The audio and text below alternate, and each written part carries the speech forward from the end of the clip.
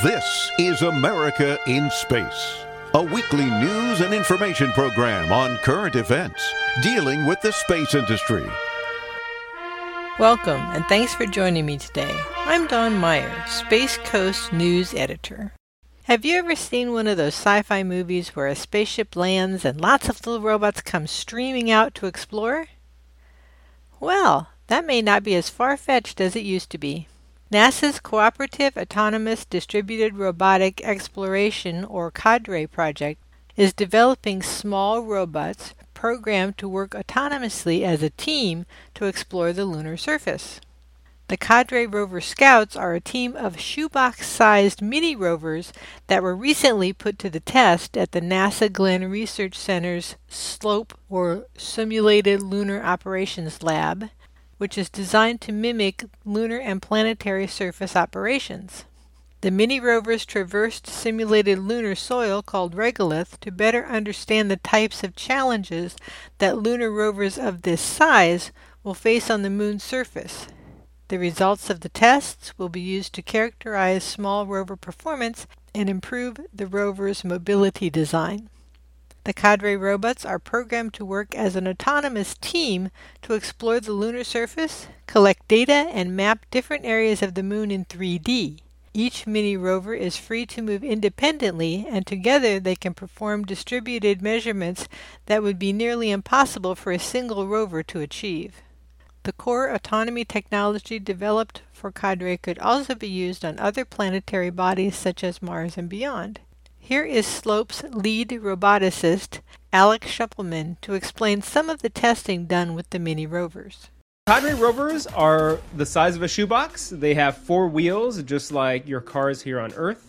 And they also have a stereo camera in the front, which allows them to take 3D images of different types of terrain. The main thing that we were trying to study here at SLOPE is, given the current wheel design, what terrain can it move in? So for example, at what slope is the rover able to move forward if it were to climb up a hill? But then also, if a rover were to encounter rocks or any type of other obstacles, what obstacle height could they safely clear and then continue on their mission? So the operating concept behind CADRE is that instead of sending single rovers, you have multiple rovers working together as a team. They can make decisions by themselves, among themselves, and then spread out to best collect information and navigate. The CADRE team is focused on using this autonomy technology for small robots, but the platform could also be expanded to include larger robots, base stations, and other surface systems, according to the project manager Matthew Frost at Jet Propulsion Laboratory. Frost says that there are a number of areas where this can be extremely impactful. By increasing autonomy of multi-agent systems, we will reduce the number of times when the rovers have to phone home to get ground control instructions. One particular area of interest for using CADRE robots is exploration near the moon's lava tubes. In these areas, the top surface layer solidifies, but beneath, lava still flows, creating caves. With multiple robots working together, sending one small robot into a lava tube is possible, despite the uncertainty of it being able to return to the surface. As long as there is a good signal range between multiple robots and rovers, then data can be transmitted back to the ones on the surface to communicate some never-before-seen data. As Matthew Frost states, the overall goal is to enable a new way of exploring space for years to come.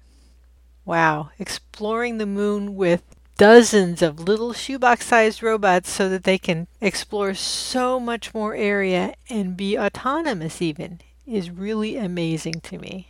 Thank you for joining me. Remember each Tuesday to join David Denault for America's Return to Space, and join me every Friday for America in Space.